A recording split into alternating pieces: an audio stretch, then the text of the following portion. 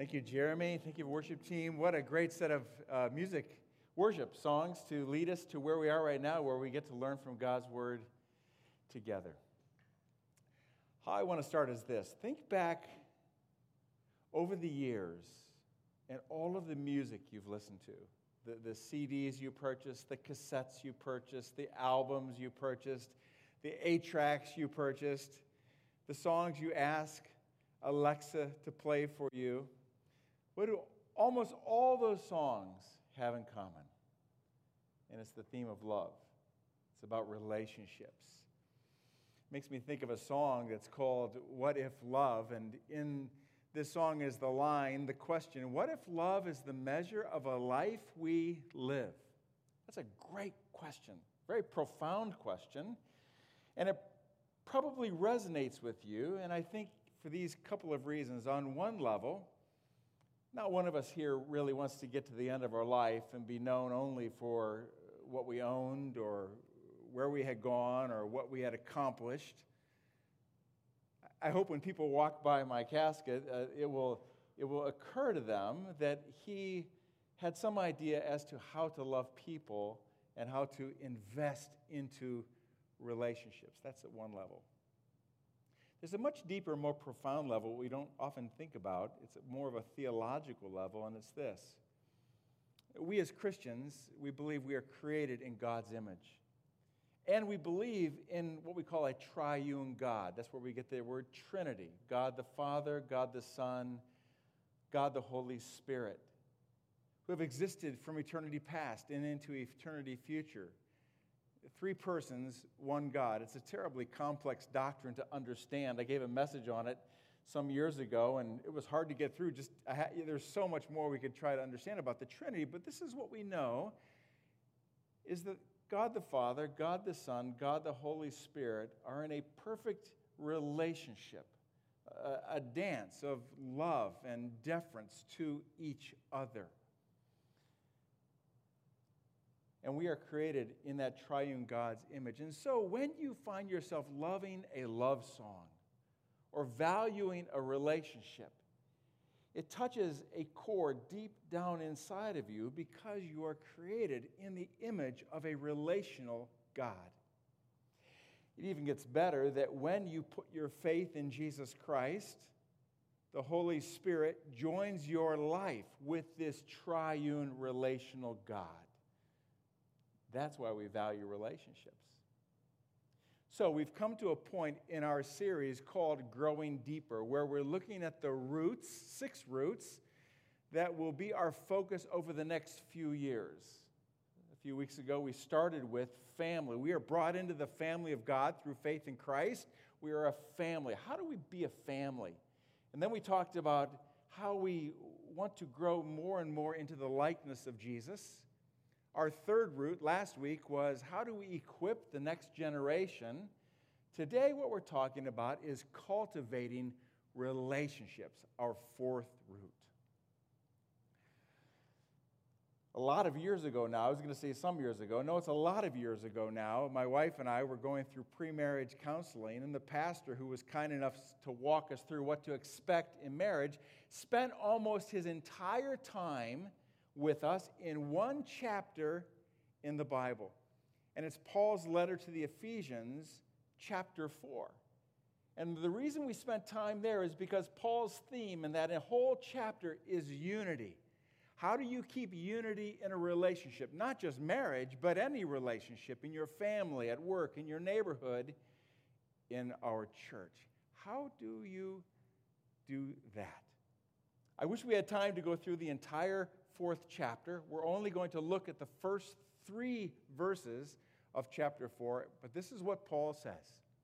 I, therefore, a prisoner of the Lord, urge you to walk in a manner worthy of the calling to which you have been called, with all humility and gentleness, with patience, bearing with one another in love, eager to maintain the unity of the Spirit in the bond of peace. That's all we're going to look at, and I want to unpack that.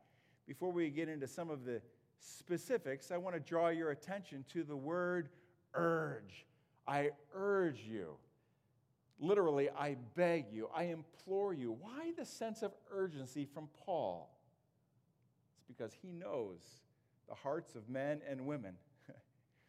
Just a few years prior, he wrote a letter to the Corinthians, his first letter to the Corinthians. It seemed like they were just constantly on a path of destruction, disunifying rather than unifying, and Paul was addressing the concerns there in that church. And Paul knows the history of Israel and the divided kingdom. He knows the problems that he had with Barnabas at one point. Relationships can become fractured. And so he says, I beg you. And he goes on saying, I urge you, I beg you to walk in a manner worthy of the calling to which you have been called. To walk. That's the word for walk is to live, to have a lifestyle in your marriage, in your family, in your neighborhood, at your workplace, in the church. Live your life as Jesus would live your life if he were you. That's what he's saying. Now, before we go on and look at some of the specifics as to how we live that kind of life, how we maintain unity, and how we cultivate our relationships, I want to make a sidebar comment. I came across this quote recently, and it's true and relevant.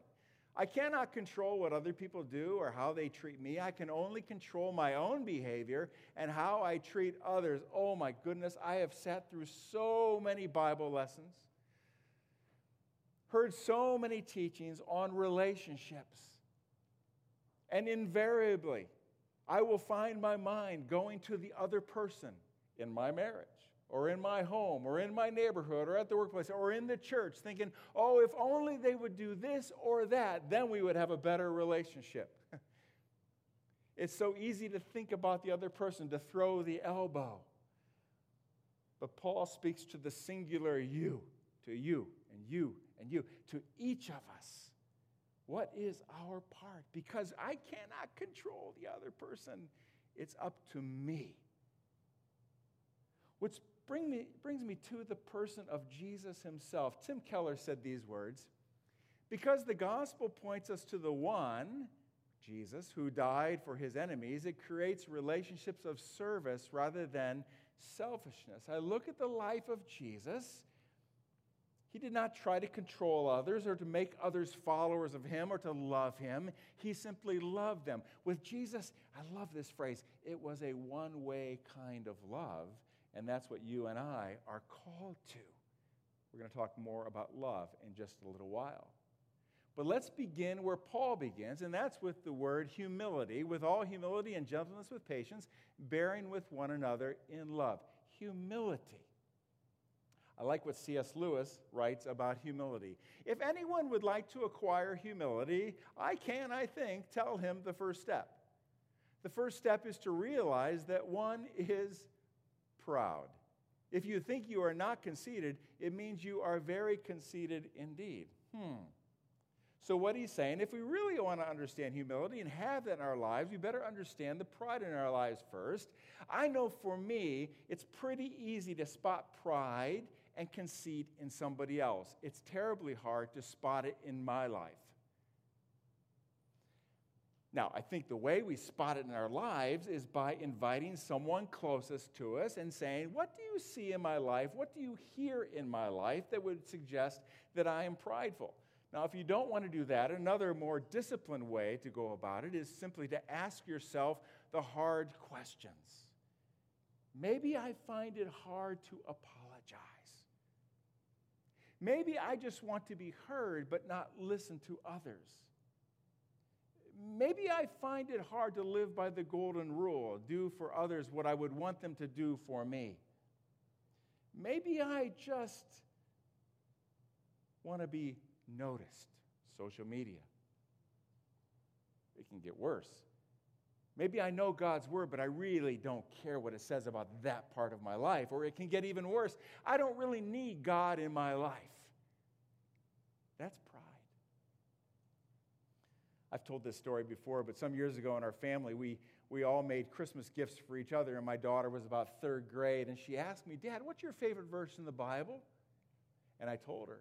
And so she found an old piece of Pergo flooring, and she painted on it in her third grade writing, from James chapter 4, verse 6, which is also found in 1 Peter, which is also found in Proverbs, which is the theme throughout the Bible from Genesis to Revelation. God opposes the proud but gives grace to the humble. Pride, proud. It's a dangerous thing because it shuts God out of our lives, doing a good work in our lives, doing a good work in our relationships. Pride is a dangerous, dangerous thing. But humility, God gives grace to those who are humble. It opens the door for God to do a good work in our lives. It opens the door for Him to do a good work in our relationships. It'd be interesting to sit around in a circle and to find out what your definition of humility is. John Stott, a favorite author and speaker, says, the word Paul uses here for humility means lowliness of mind, the humble recognition of the worth and value of other people. The humble mind which was in Christ led him to empty himself and become a servant. That's one definition of humility. Maybe you'd have a little bit different idea, but over the years as I've thought about humility, what's occurred to me is there are two very profound expressions of humility. One vertical, and that is prayer. When we pray, we're essentially saying, God, you know what I don't, and you can do what I can't. That's humble. But at a horizontal level, it shows up in serving each other. It's following the example of Jesus, who came not to be served, but to serve and to give his life for us. That is humility. Someone once said that humility is not thinking less of yourself. It's thinking of yourself less. And when we do that, we are on the road to a healthy relationship in your marriage, at your home, in your workplace, in your neighborhood, here at this church. We need to start where Paul starts, with humility. But he goes on and he says, gentleness with patience, bearing with one another in love. I'm going to put gentleness and patience together because in the original language, they go hand in hand. One author describes them like this. Gentleness characterizes the person who does not need to assert or dominate. The patient believer does not rush to give up or get even. I think it's interesting that Paul would use these words. In his earlier letter to the Galatians, he talks about the fruit of the Spirit. There are 9 of them: love, joy, peace, patience, kindness, goodness, gentleness, faithfulness, self-control. Why pick those 2 out, gentleness and patience, except for maybe the fact that in Ephesus, those 2 were absent. And when those 2 are absent, you cannot grow a relationship. It deteriorates. When I think of the word gentleness, I think of a proverb, Proverbs chapter 15, verse 1. Maybe you know it. A gentle answer turns away wrath, but a harsh word stirs up anger. There's something about gentleness, gentle words that invites people in. I've been on the receiving end, and I've been on the giving end of harshness, of prickliness. It does nothing for a relationship. And then patience. I think of patience is a virtue. That's not from the Bible, but we all know it's a virtue, patience. Wouldn't it be something that in our relationships, we would be slow to give up? Wouldn't it be something in our relationships if we were slow to get even and quick to forgive? Wouldn't that be something I can tell you in my home?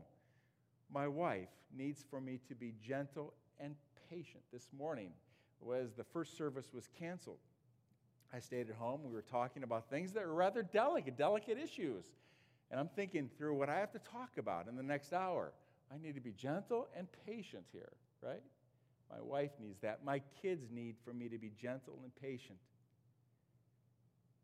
My friends at the office need for me to be gentle. They need for me to be approachable, gentle, and patient. Slow to give up, slow to get even. You need for me to be gentle and patient. We need each other in this church to be gentle and patient. Paul goes on. He says this, bearing with one another in love. Now, see the little phrase, one another there. That occurs 59 times in the New Testament. At times it'll say pray for one another, or serve one another, or forgive one another, or encourage one another, or admonish one another. Or sometimes it'll say greet one another with a kiss. You don't want to overdo that one. But 1/3 of the times it uses the phrase one another, it is love one another. This is Peter's way of saying it. Most important of all, continue to show deep love for each other, one another, for love covers a multitude of sins. Why would Peter and Paul especially use the phrase love one another over and over? It's because they know we can get under each other's skin. They know we can rub each other the wrong way. So they challenge us to love one another. Now, the word love here in the Greek can be used in different ways. There's a word in Greek for friendship love. There's a word in Greek for romantic love. But here the word love is for the commitment kind of love. It's the kind of love that's talked about in a wedding when two people commit themselves to one another. It's the kind of love that's used for God's love for us. It's the kind of love that says, when things get rough and things get hard, I'm not going anywhere. When you leave, I'm going to stay right here. That's what kind of love it is. It's the kind of love that says, I'm in this for the long haul. And when you have that kind of love, you can ask yourself hard questions like, do I love more or blame more? Do I love more or argue more? Do I love more or point out weaknesses more? I could go on and on and on, but that's the idea of love. And it's interesting to me that Paul ends this tremendous chapter on unity in the very same way he begins it. He says, be kind and compassionate to one another and forgive one another just as God in Christ has forgiven you. Isn't that something? So bear with one another in love. Now, this is how Paul ends the verses that we're looking at. Be eager to maintain the unity of the Spirit in the bond of peace. The word unity there it is. That's the theme of this chapter. It needs to be the theme of this church as we cultivate relationships here. I want to ask you, what unites us? What unites us? Is it a political party? Is it a person? Is it a personal preference? I hope not. We all have those things. That's fine. It's good. We're all different, individual. But what should unite us? If somebody out there were to say, at the chapel, what unites us? I'd have to say it's the gospel of Jesus Christ. We together say that God has done for us through Christ what we could never do for ourselves. We've been brought into the family, and together in love, we are going to do whatever it takes to cultivate relationships here and grow our love. I like what Carey Nieuwhof says. He says, the gospel unites what politics and prejudice often divide. We are members of the kingdom of God, citizens of the kingdom of God, called to live out kingdom values inside these walls and outside our walls. So, in conclusion, in 2023, we are going to provide numerous opportunities for us, all of us, to cultivate thriving relationships characterized by unity. And some of those opportunities are like this: connection groups. That's a Bible study group.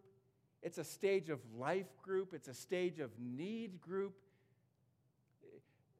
Years ago, I learned this. People may come to a church because of the teaching. They may come to the church because of the music, but they will stay because of relationships. And we want to provide as many relational opportunities. If you don't feel connected here, it's because we have not done a good job of connecting you. And we want to do that. Through our connection groups, parenting classes, don't we all need that? My kids are older now. Now we have a granddaughter. I want to relearn some of the things that we learned a long time ago. I want you to learn along with me. Men's and women's ministries, more of this coming. Marriage events and conferences, we provide that through the year. Hopefully you can take advantage of that. Mentorship relationships, that simply means discipleship. That means somebody coming alongside you to help you grow in your spiritual walk with Christ. I'm privileged right now to be mentoring some individuals, and I think, wow, I'm just trying to do what somebody did for me years ago. And then lastly, emotionally healthy spiritual course. There's a particular teaching we'd love to get into the church to help us know how we can be spiritually healthy as individuals, but also with one another. So all of this brings us back to the original question: what if love is the measure of a life we live together? Together. Let's work hard at cultivating relationships. Certainly our relationship with Jesus, but together, united around the same cause, the gospel, moving forward and making a difference inside these walls and out in our community. Let's pray together. God, thank you now for this opportunity to look at your word, and I pray that you would help us to be the kind of church you have called us to be. Please help, God. We humble ourselves before you and ask for your grace upon each of us and upon this church as a whole. In Christ's name we pray. Amen. Good to worship with you, and thank you for making your way here through the weather. We're going to dismiss as we do each week from the back, so just stay seated for a moment. Thank you.